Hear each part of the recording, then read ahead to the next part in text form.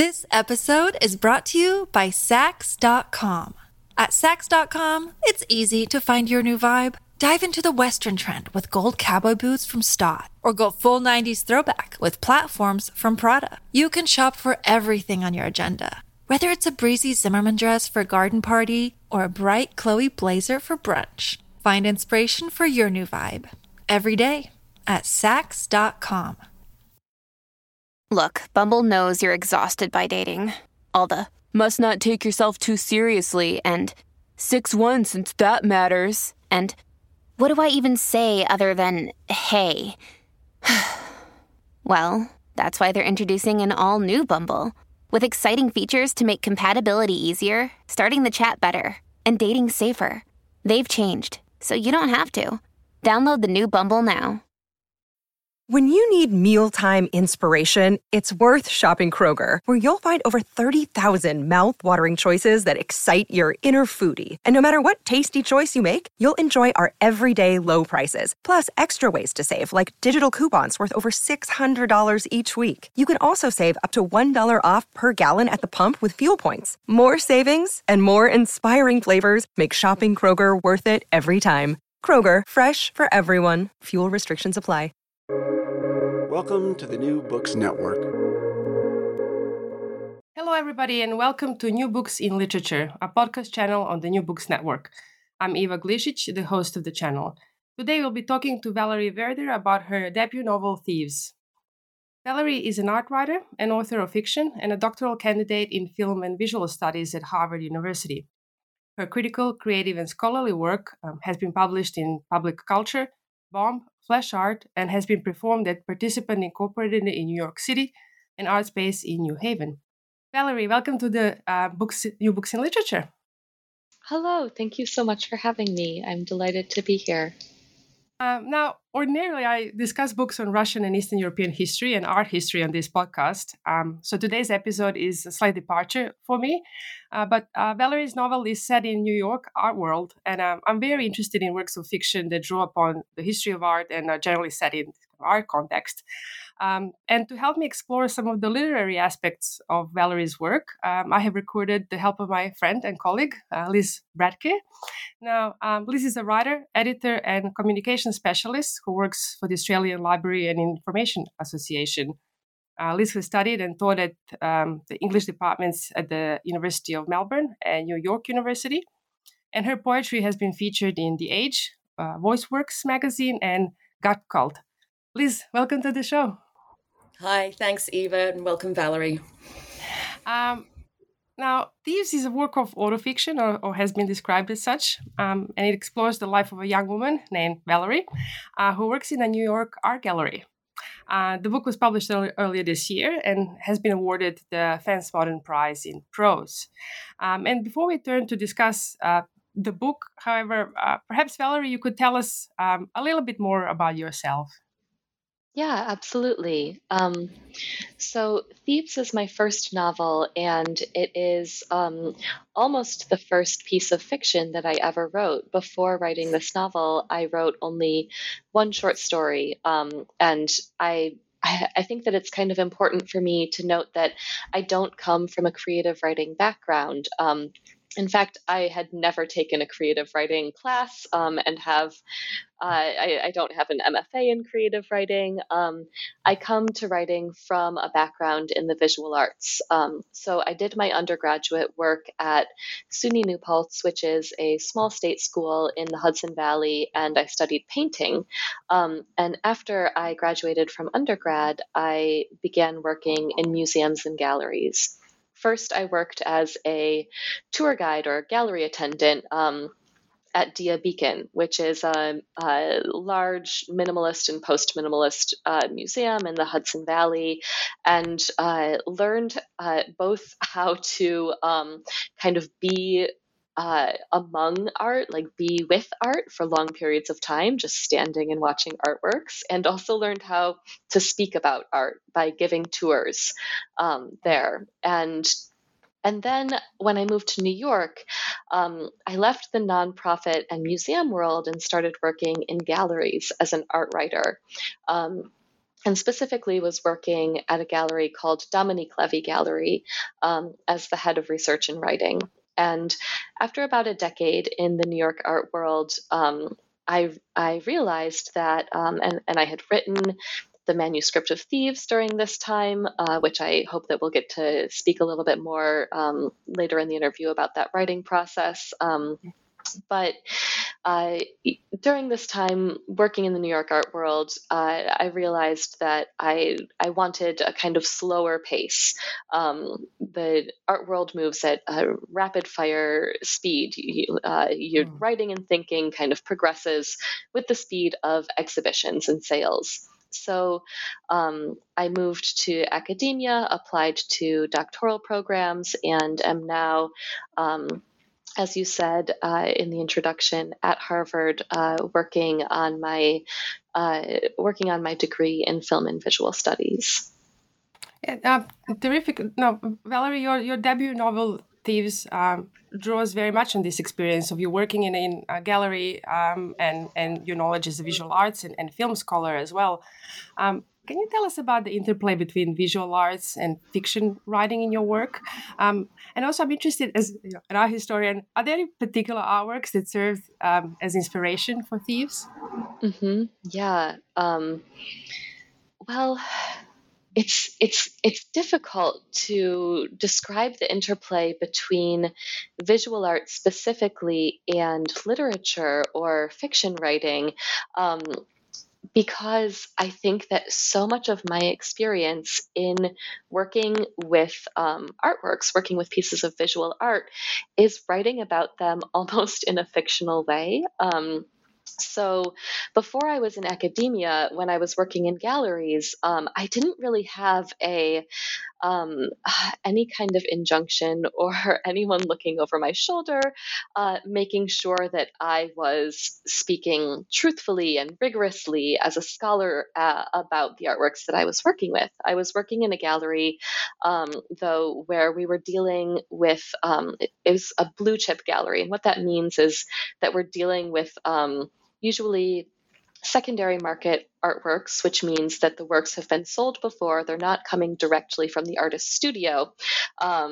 So we're receiving them from museums or collectors and repackaging them to try to sell them again. And my role in this was to write about the artworks in a way that was compelling enough to make them sellable again for a much higher price. And when I say artworks, I'm talking about like $50 million Frank Stella paintings that we're trying to sell to the CEO of Walmart, right? Like these are kind of no small thing. And also like the language that I'm using is the language of sales, which is also very close to the language of fiction. It's the language of persuasion. So writing about a painting by Frank Stella or Mark Rothko became this kind of extraordinary discursive performance that I could do because I was writing anonymously. I was writing from the kind of nowhere voice of sales text. So I love this question because it gets to some of my favorite artists that I feel actually closer to than I feel to any contemporary fiction writer.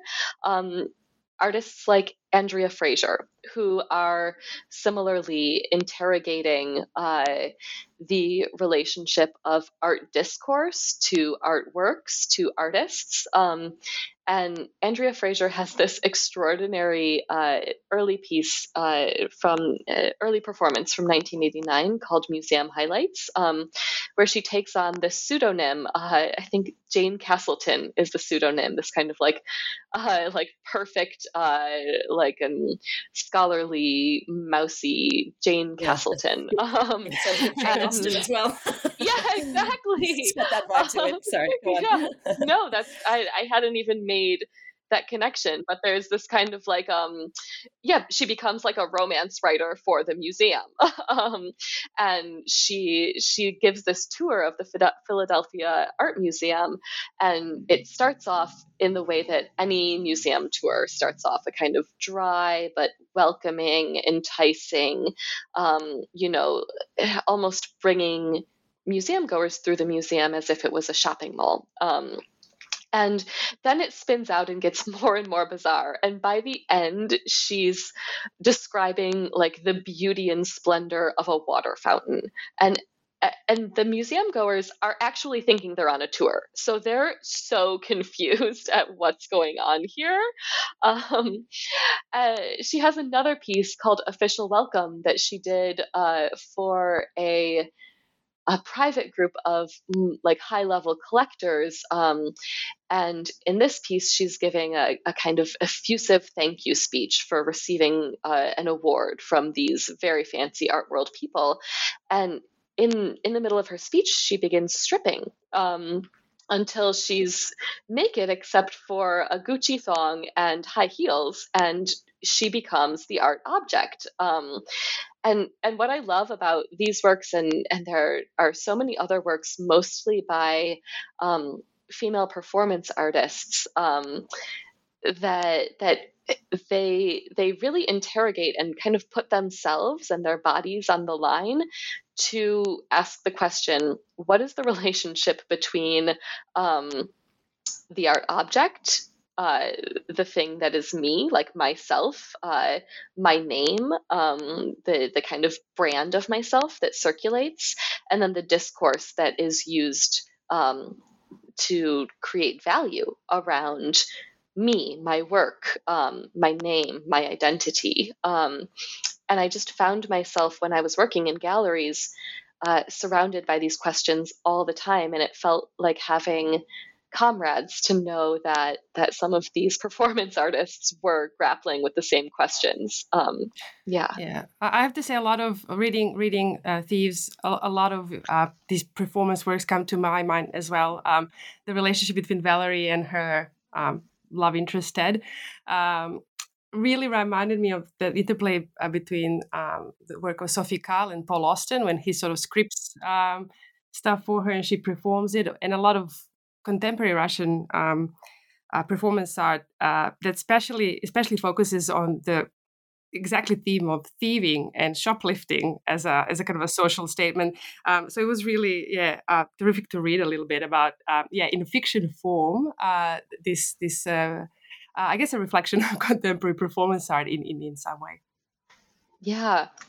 Sophie Calle is another artist that I was thinking about. There's a way in which she turns I think she's so close to fiction writers like Chris Kraus, who kind of turn the heterosexual female position into this kind of like monstrous art maker position. You know, we have this kind of really simplistic trope of the like grouchy, solitary, mid-century male artist alone in his studio that is kind of impenetrable for women who were attempting to enter the art world as makers at that time. And I think that what someone like Sophie Calle does is says like, okay, if I can't enter as a maker, I'll enter as the love interest, but then I will turn that role against the solitary genius male artist, and I will transform my exclusion into my art. Yeah, fantastic. That's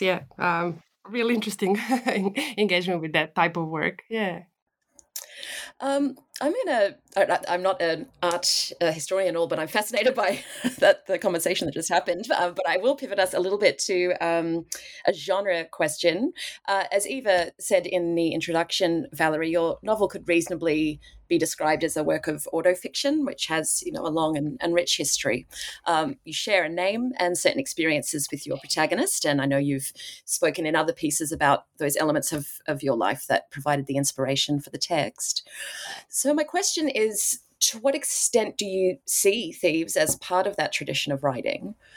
Or is the novel almost arguing against that urge to classify because it has such a sharp investigation into the slipperiness of identity. So more succinctly, is it ultimately unimportant where one Valerie ends and another one begins? Mm-hmm. Yeah, the tradition of autofiction is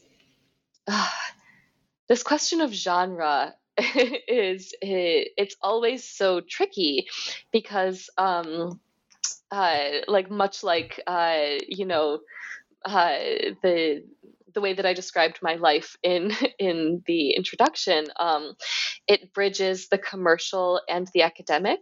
There are really good reasons for a scholar to identify a particular tradition and be able to investigate it and identify kind of certain formal tropes. But at the end of the day, I almost think that genre is more a marketing tool than anything else. And classifying my book as a work of autofiction um, does a lot to market it to a particular audience, to say, like, oh, if you liked the work of Ben Lerner or, who's another one? There, there are almost too many because autofiction is such a Sheila Heti. Like it's a saturated. It saturates the contemporary literary market, and so it's a useful entree. It's useful for me to say, oh, this is a work of autofiction. But what I also wanted to do, I think that you're precisely right, Liz, is question the possibility of any coherent self that I could stand apart from and then fictionalize or like thinly fictionalize. And I think that the tradition of autofiction that I'm interested in would come from Proust and would be the kind of autofiction where the author is so uncertain that they even have a coherent self, that they kind of have to write into being themselves daily.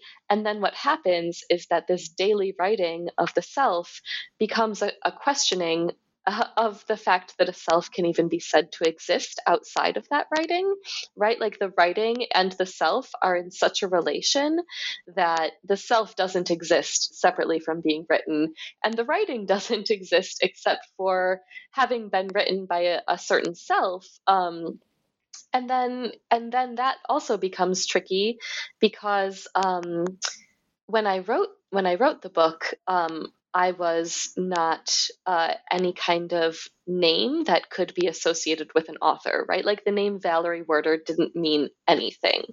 Um, and writing this book, though, and publishing it did produce this name that now I have to go out into the world and represent. So, here There's I am three on a Valeries now. podcast. Yeah. Yeah. Well, and it's an effect of that I'm even on this podcast at all, or, making myself a website or attempting to kind of promote and circulate this thing that appears as Valerie. And so I really appreciate this kind of like calling into question of the genre of autofiction at all, Liz, that you're prompting here, because I think that so much of contemporary autofiction can a bit lapse into like contemporary social media or like publicity culture's desire for confessional narratives and self-revelation and just like a kind of exposure and vulnerability of shameful but ultimately true interiority that I'm not certain exists outside of the injunction to produce it, to sell it, if that makes sense. It makes perfect sense. And the reason I sort of formulated that question is because I was thinking throughout when I was reading it about what was fictionalized and what wasn't, and did she really steal all that stuff? And then I thought, well, you know what? I actually think it absolutely doesn't matter. And, we are dealing with versions of Valerie's, endless versions of Valerie's. So it got me thinking about yeah, how that maps onto genre. But and I won't ask you if you actually stole all that stuff. Thank you. Yeah, we'll keep that for our readers too. Yeah, and Yes, listeners to to ponder. discover. Exactly. Thank you. But talking about the marketing and sales pitch, Valerie, Thieves reveals this tension between the main character's passion for art. She works in an art gallery. She also studies at a prestigious art program. And then this reality of the art market and the academic world where art is often commodified and turned into a status symbol. And I think you capture this really beautifully, in particular in the way you treat so-called art speak in your book, in the way that the protagonist produces kind of gallery materials such as press releases, sales notes, catalog essays. I was wondering if you can focus or maybe read a section from Thieves that focuses on art writing, and maybe talk a little bit about this tension between art and the art market and academia. Mm-hmm. Yeah. Let's see. Maybe I'll read from the very beginning of the book.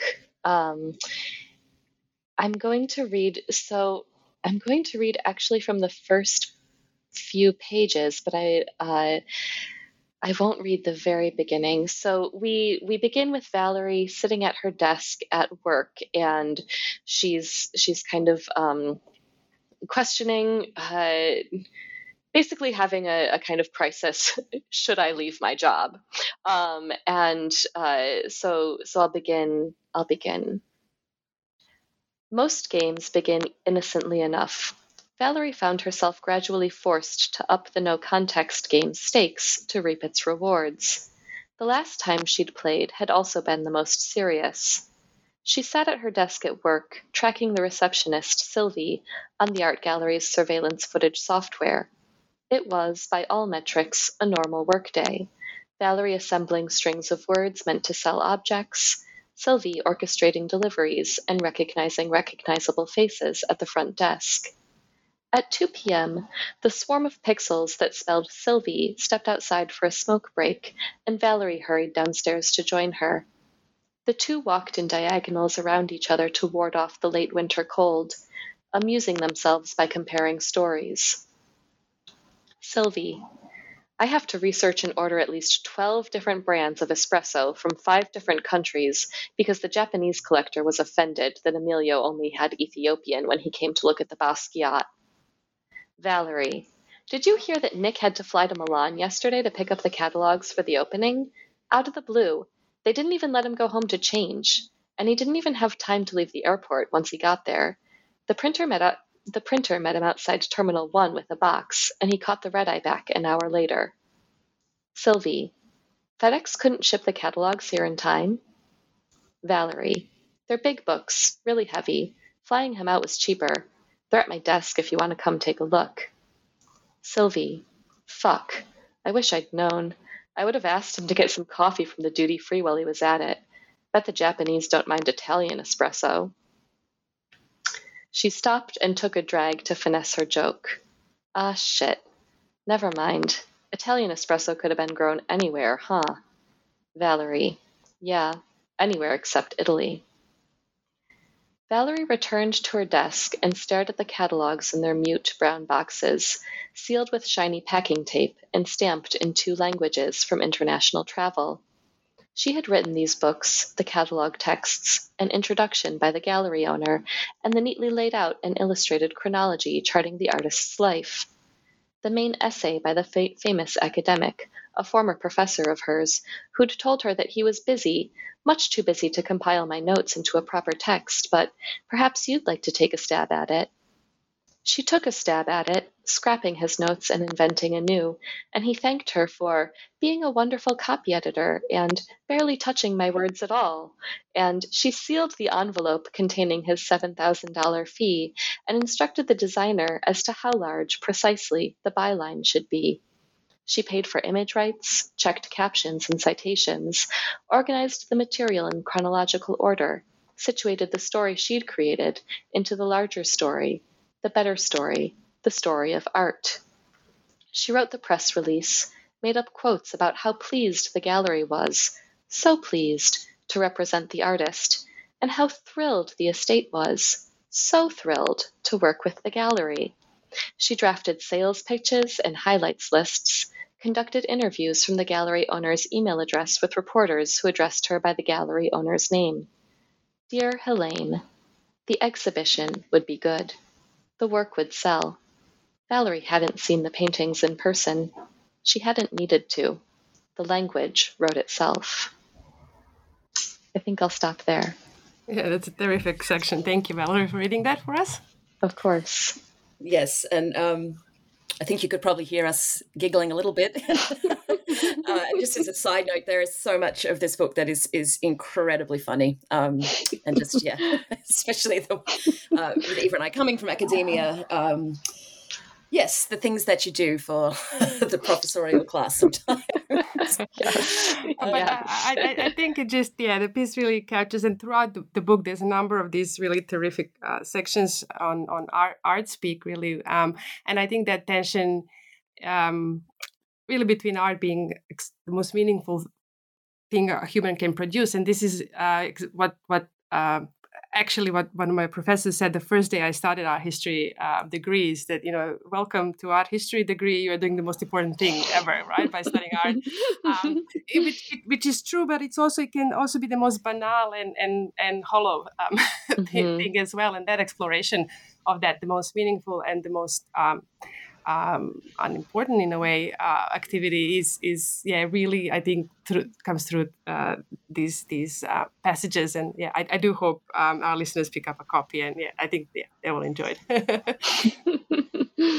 Yeah, I love this tension between the kind of most meaningful and most hollow is, I think, exactly on point, and it is something that I struggled with so much when I was working in galleries and selling art, and I continue to struggle with it as an academic because, as an academic, if I continue to write about art objects, I'm not absolved from the kind of economy of value at all. When I worked in galleries, I would often turn to academic texts and quote famous names in order to bolster the value of a work. If an academic is discussing a work, it's of a higher value. And yet I think that it becomes really important for me to remember that art as a kind of discipline, and especially art in the way that we think about it today, like objects that circulate and that people kind of stand around and debate and discuss and have feelings in front of. This emerges with, historically, it's coterminous with the rise of capitalism. There is no category of art that is extricable from its commoditization. And so, I would be sitting at my desk at the gallery, writing these really silly kind of texts, just how many adjectives can I squeeze in one sentence? And be hating the fact that there's this gorgeous painting in front of me, or a work that I really respect. There's a scene in the novel toward the end when Valerie is being asked to write about the work of Anna Mendieta, and at first she says no, I won't. This is blood money. I'm capitalizing on the gorgeous work that this woman made and the trauma and violence of her murder by Carl Andre. In order to sell these objects. And at first Valerie says no, I won't do it. But then she ultimately does do it. And I think that it's really impossible to have a kind of stance of purity with regard to participating in an art market. You can't have your cake and eat it too. You can't have art separable from the market. That leads quite nicely into my next question, which is about alienation and how language and writing can sort of alienate, particularly in this novel. I was really struck, Valerie, by the role that language plays throughout. So really early on, we get a passage where Valerie is sort of emptied out by language. She seeks that feeling. She's often seduced by it. As we've talked about in the earlier question, she uses it absolutely masterfully, especially in her job, and she's able to use it to mimic and all sorts of things. But I did notice that when we have these contemplation of moments of where Valerie contemplates language, we also get sequences in which she feels totally alienated from her own body or anything resembling, I guess, a fixed self. I actually did a keyword search, not, a little bit overly methodical, just sort of see if I could track, when language and body appear, in proximity to each other. And it's quite frequently in this book, by design. Could you talk a little bit about how you see that relationship between language and embodiment? And does either of the Valeries think that language ultimately fails to represent anything in a meaningful way, that it has fixed limits that, that ultimately fail to represent? This episode is brought to you by Sax.com. At Sax.com, it's easy to find your new vibe. Dive into the Western trend with gold cowboy boots from Stott, or go full 90s throwback with platforms from Prada. You can shop for everything on your agenda, whether it's a breezy Zimmermann dress for a garden party or a bright Chloe blazer for brunch. Find inspiration for your new vibe every day at Sax.com. Hey, it's Kaylee Cuoco for Priceline. Ready to go to your happy place for a happy price? Well, why didn't you say so? Just download the Priceline app right now and save up to 60% on hotels. So whether it's Cousin Kevin's Kazoo Concert in Kansas City, go Kevin, or Becky's Bachelorette Bash in Bermuda, you never have to miss a trip ever again. So download the Priceline app today. Your savings are waiting. Go to your happy place for a happy price. Go to your happy price, Priceline. Mm-hmm. Yeah. I think that I'm going to have to kind of abandon my critical academic a position to answer this question and speak as like a, take my liberties as an artist, as a fiction writer, because I think that there's something so particular about choosing to be the kind of artist who works in language rather than another medium. I mean, many mediums can be representational. Like a painting can represent something. You can paint a picture of a person, and language can be representational. You can write a book that's a work of fiction that tells a kind of coherent story about a person named Valerie who works at a gallery, etc. Language can be abstract. We know, like, poetry exists, but I'm a fiction writer. I deal in, like, my job is to communicate, to represent in language. And so many of the artworks that I was working with when I was at the gallery were non-representational. We specialized in post-war painting. So I would be in front of a painting by Mark Rothko, and what words am I going to use to describe the kind of luminosity and absorption and intensity of that experience? He's painting after the sublime, and I'm standing there in my body, feeling things, and to translate this. And I think that, like, the here's where I'll make, like, big claims as an artist, not as an academic. Like, the aesthetic impulse to me stems from this kind of overwhelm of feeling in the body that has nowhere to go. Like, when I am feeling something so much, or when I'm so in my body, and there's no action that I can take in order to kind of resolve or express that, then art making would be a place to go. And yet language, for me, immediately retransports me back into the representational. So I'm trying to take this thing that is entirely sensory, and my tool, the tool in which I feel most comfortable, always takes me out of that experience. It's like when you're listening to like a gorgeous piece of music and then you start thinking about it and then you're not listening anymore. The kind of like language forms this kind of veil that separates you from the senses.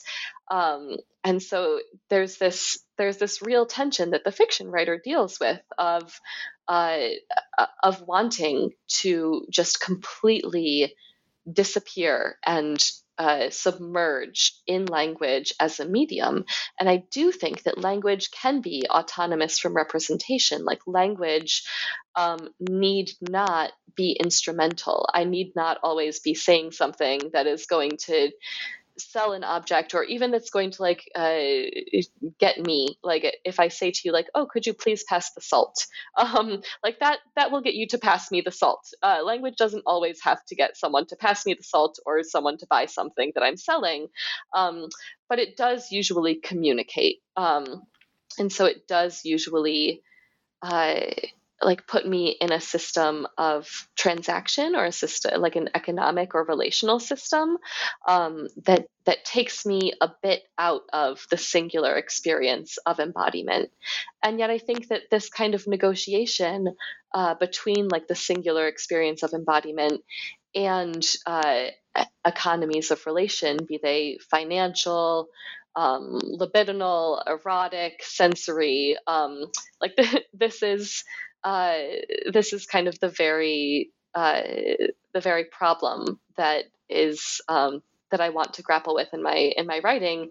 And it's interesting to me because it's an unresolvable problem. It's a problem with no end. Mm. Yeah, I like what you say about language can be sort of autonomous from representation. And as someone who works in communications and frequently has to persuade people to buy into something, that's a very appealing concept. I think there's another way of thinking about that dichotomy. Valerie, Eva and I have a favorite phrase, which is the titular moment, which we find particularly funny when it happens in films. But I am going to switch to the titular moment of your novel.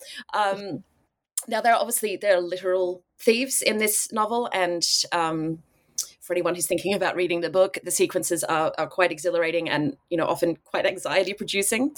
But I wondered if you could talk a little bit about how the idea of theft applies to other aspects of Valerie's life, and just a little bit about its larger metaphorical function in the novel. Mm-hmm. Yeah. Exactly as you say, there are kind of very outright moments of theft. So Valerie begins shoplifting when she's quite young with her sister at the CVS, and what they begin shoplifting is makeup. And makeup is this kind of forbidden object when you are a 11-year-old, 12-year-old young woman. It both represents a kind of transitional life phase, and it is it turns you into an object of beauty, a kind of consumable object. It enters you into an economy of relation that is the kind of social relations of romance and, dating and popularity and friendships. And so I think that, when you're young, you don't have any money. You're relying on your parents or like pocket change to buy you things. So Valerie and her sister begin shoplifting makeup as a kind of way to steal themselves into social roles, and so steal themselves into different selves, right? Like stealing becomes a way to transform one's identity. And when Valerie begins shoplifting later in life, with a kind of very charismatic career shoplifter, Ted, this becomes a kind of attempt at subversion. She feels herself kind of cohering into the identity of the gallery girl and cohering into this kind of like really perfect, nice, generic, easy object, the kind of young white gallery girl of New York City, highly educated, very pleasing to all of the collectors who come in to purchase art objects. And she wants to have a secret. She wants to steal herself into a different identity. And she begins shoplifting with Ted, and then this kind of like extraordinary slipperiness of identity begins to trouble her and trouble their relationship, because you know, when one is acting as a lawful consumer, this is a really good way to keep one in a particular social role, right? Like, you make a certain amount of money, you live in a particular area, you buy things that you can afford from stores that you can walk into, and so your role, your identity, who you are, kind of coheres around these objects that you can surround yourself with. And for Valerie and Ted, and especially for Ted, identity becomes a kind of game of, what can I become today? Who can I be today? So theft becomes a way of playing with identity in a way that's quite dangerous and quite manipulative, because it turns the kind of social transaction between Ted and anyone that he's interacting with into a hall of mirrors. You never can be quite sure who this person is. You can never fix him to a social role or to a job, to an income, to a home. Because he's stealing all of that. And this is really appealing to Valerie precisely because she wants to get out of this, like really rigid economy that kind of, gives you an injunction as to like, you will be this. But it also is a means of manipulation. And then I think that Valerie begins to think about thieving on a kind of larger scale, and begins to think about the way in which her life is being, like her time is kind of being stolen from her by her boss, who then,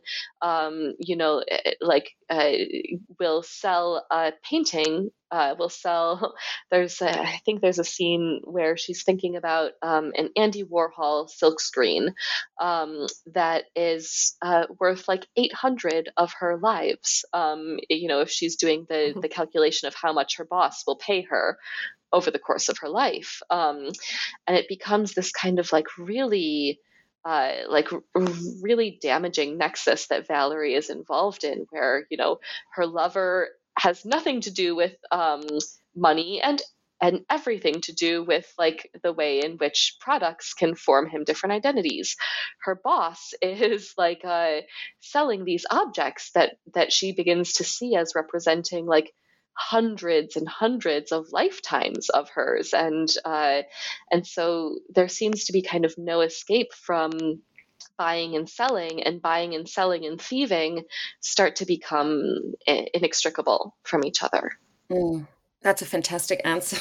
And as you were speaking, I was thinking about, I suppose, the idea of theft. You think of something being taken and therefore an absence, but the way you're describing it, it's also so productive. It produces other selves, and it transgresses, categories that we're comfortable with, that get really disrupted by that act. So yeah, thank you. That was a wonderful answer. I'm going to move on to just a fairly simple question about voice in the novel. There's really strategic shifts, specifically between the second and third person narrative. So I just wondered if you're willing to share how you made the decisions about which voice to use and when. Obviously, readers will, that the text enables readers to make their own decisions about that. But I would love to hear from you about how you structured it. Yeah, absolutely. So at first, when I was writing, this was rather intuitive. I began writing fragments and writing chapters, and some seemed to really make sense in a third person voice, others in a first person voice, and I just kind of went with it. I didn't question what was working in the writing. And then when I started to arrange the fragments, it became clear to me that what I was trying to do was to write Valerie into a first person voice, to take this kind of very alienated young woman, write an autofiction, like write about her, and she's also to some degree myself. But to write about her in a third person felt real. It felt right. Like I felt so alienated from this person that I was at the gallery at the time that it made sense only to write about her in a third person. And then when Valerie begins shoplifting with Ted, the narrative moves into a second person voice. So suddenly the viewer is addressed as a you. And what this does is it joins the viewer with this narrator, with this main character, Valerie, who they've been reading about in the third person in this kind of very alienated way. And suddenly the reader is joined to this character who they've been kind of held at arm's length from at precisely the moment that she starts to do this very morally ambiguous thing, which is shoplifting. And so the reader is implicated in this act. And I think that this was really important to me because I knew that it would be really easy to judge a like a young white woman working in a, educated, working in a very privileged cultural sector who decides that she wants to, rebel by shoplifting. Kind of would be easy to roll your eyes at her a little bit. And clearly I'm rolling my eyes at, my own main character right now in the way that I'm describing her. But I did want to say, don't be so quick to judge Valerie. Perhaps if you had been slotted into the social role that she had been slotted into, you would be doing the same things. And I didn't want to allow my narrator or my reader the space to kind of escape with a kind of critical distance from Valerie in that moment. And as she's undertaking these acts that then the reader is implicated in as you, I wanted her to feel that she was kind of growing closer and closer to kind of getting her own voice, being able to speak in a first person. And the narrative does shift to that first person I at a critical moment in her shoplifting career. And yet, as soon as the narrative shifts to the first person I, her former identity falls away and she's kind of voided of everything that she has been. She escapes to she goes off to a different city. She leaves her job, and she's kind of in this position of having been emptied of a self at the very moment that she can speak for herself. And this seemed both important because of what we were speaking about before with this kind of calling into question of identity, and also like rather sad. And so the book does end with one final page written in the impersonal. So when one does this, one does that. And when I was writing the book, overall, what I wanted to do was to kind of turn myself, like not look at the self as a like personal, like a, vulnerable thing that I was trying to express, but kind of try to turn myself generic, try to say like, okay, what if I did look at myself as if I was just this social position, and really interrogate that. And yet the genericness of Valerie is always this very specific, like historically situated in the contemporary moment in a particular industry, in a particular body. It's this kind of false generic of the young white American woman. And so the final page of the book kind of shifts into a more broad universal generic. Uh, but suddenly that universal generic is unhinged from any body. It just exists in the impersonal pronoun of one. And so I think that the kind of any universality that can be found in the book is found on this final page, and it's where language. It's the closest that I think that I tried to get to language being that autonomous medium that we were talking about.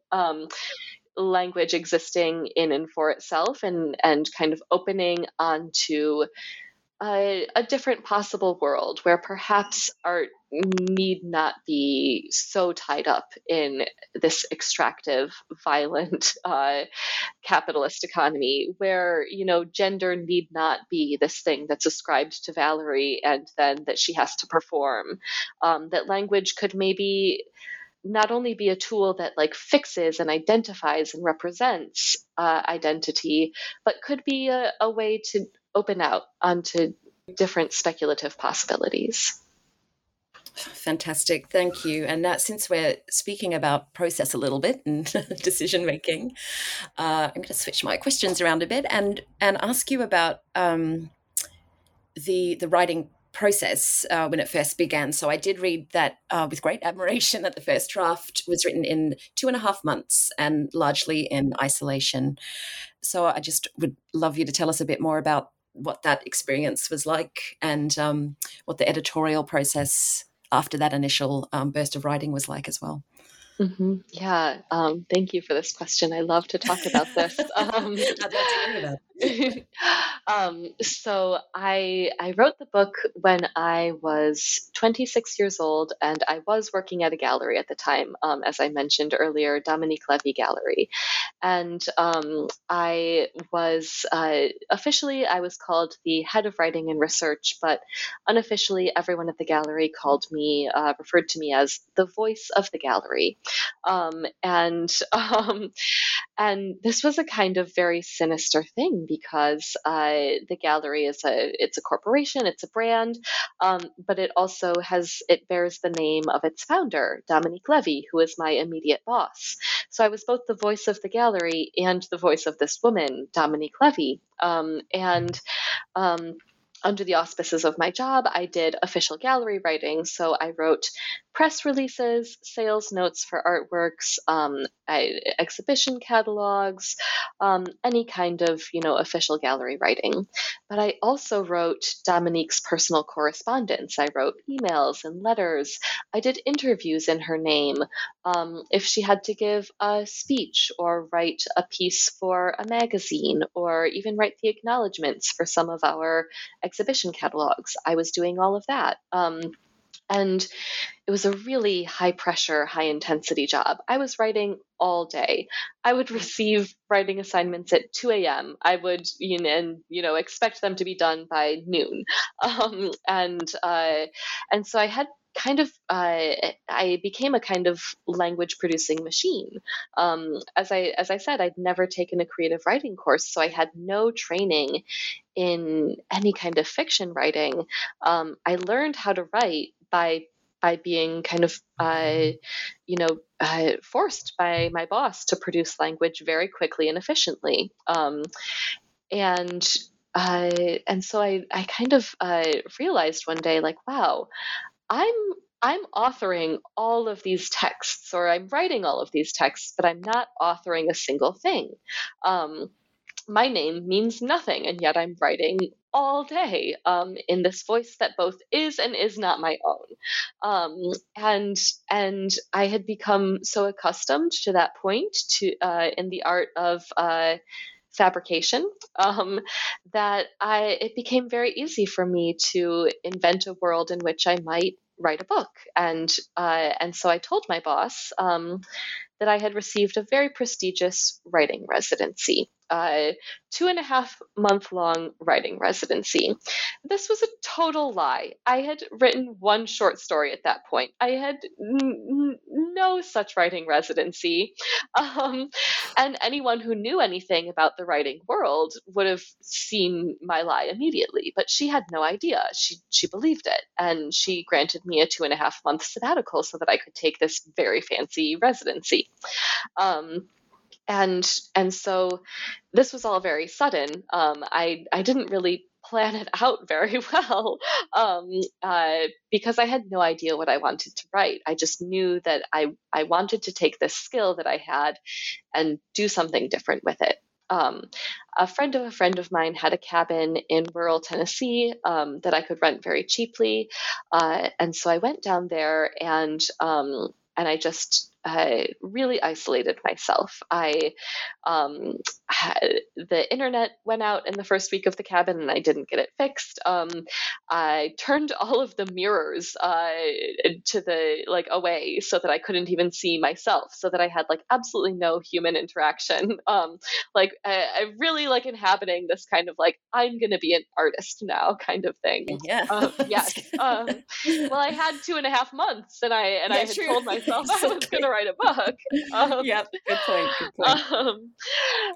So what I did was I Googled the word count of some of my favorite novels and some famous pieces of contemporary literary fiction and realized, okay, a novel is about 90,000 words. I divided 90,000 by the amount of days I had at the writing residency, quote unquote writing residency, and realized that it was, I could produce about 1,000 to 1,500 words of text every day. Because I'd been doing that in my job. And so you'll notice that the novel is written in these kind of very short chapters that are all approximately the length of an Art World press release. Because that's what I knew how to write. So I started to write these fragments and I had no fiction writing training. I didn't know you were supposed to plot out the novel in advance, do the character development, all of that. No, I just started writing, and what I did was I took texts that I had written for the gallery and began to kind of tinker with them and turn them into fictional fragments. I began to take spam emails that wellness influencers or my bank, Wells Fargo, would send to me and kind of transform them into my own words. And then as I began to accumulate these fragments, I started to kind of put them together and see how they worked alongside each other. And I thought of myself more as a sculptor moving around bits of material, or a painter kind of seeing how shapes relate on a canvas, than as a fiction writer trying to create any kind of story arc or plot. And so by the end of this 2.5 months, I worked every day, just like I had done at the gallery. I had about 90,000 words, and I had a kind of rough structure that this moved from the third person to the second person to the first person. And that was the manuscript that I submitted around. I think that I submitted the manuscript to about 50 literary prizes and presses, and received rejections from maybe 3 or 4. Just didn't hear back from most of them, just absolute radio silence. And then one, Fence Books, got in touch about a year and a half after I had submitted, and told me that I had won the Fence Prize in Modern Prose.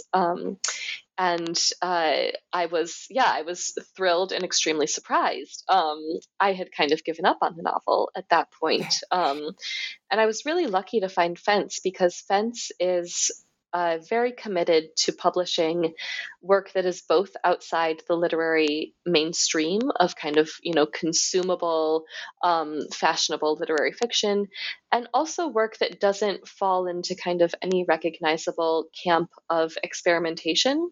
So for me, as a person who had no idea what she was doing as a fiction writer and no idea how to sell myself or create a novel that would be sellable, this really was the only press that I think would publish that kind of novel that was coming from nowhere. And I worked with my editor on revisions for several years because the initial draft was so it was really rough, and yet it did provide a backbone that we could kind of elaborate a novel out of. Got it. And that actually beautifully addresses my question, which was about the journey that text took from 2019 when you won the prize to now being published. But it sounds like that 2.5 months was invaluable in getting that backbone. Eva, I think I'm going to throw to you to. Yeah, I was just thinking, Valerie. You reminded me in talking about your writing process about that line. Inspiration is for amateurs, and that writing is labor, and writing is and I really like also you refer to yourself as an art worker, and that the worker and labor comes through both the novel and the way that you talk about it. I guess I am interested in what is Valerie you writing right now, or what are you working on at the moment? So I'm currently working on my doctoral dissertation, and in a very strange way, the dissertation continues some of the themes of the novel. So the novel is quite obsessed with this problem of perspective and, occupying a body and then speaking for that body, and the kind of disconnect that comes between embodiment and representation of that embodiment. And my dissertation is called Body Camera, and I'm now in a film and visual studies department, and I'm looking at police body cam imagery through the lens of film studies to interrogate how this footage ramifies in the U.S. court system. And what I'm especially interested in is the fact that police body cam footage, because the body cam is worn on the chest of the police officer, places the viewer directly in the embodied standpoint of the police officer. So body cam footage asks us to occupy the position of a police officer, of a cop, frankly, of a state violence worker, as they go about their job of protecting social order, protecting capital, protecting the interest of the state. So as a viewer, and especially as a viewer, as myself, as someone who looks at policing and body cam footage from an abolitionist lens, I'm really troubled by the fact that I'm asked to occupy the first person perspective of a state violence worker when I watch footage that is supposed to keep them accountable to communities, that is supposed to kind of reveal whether or not they're doing their job correctly, whether or not they're harming people. So this kind of ambivalence of looking at this footage that is supposed to make policing transparent to the public, that is supposed to hold police accountable to the public, and yet being asked to look at this footage that occupies a particular juridical function through the perspective of the person who it's supposed to kind of hold to account, is incredibly ambivalent. And I'm really interested in this tension of what happens when state violence is whittled down to a first-person perspective that I'm supposed to step into the body of and empathize with, to a certain degree.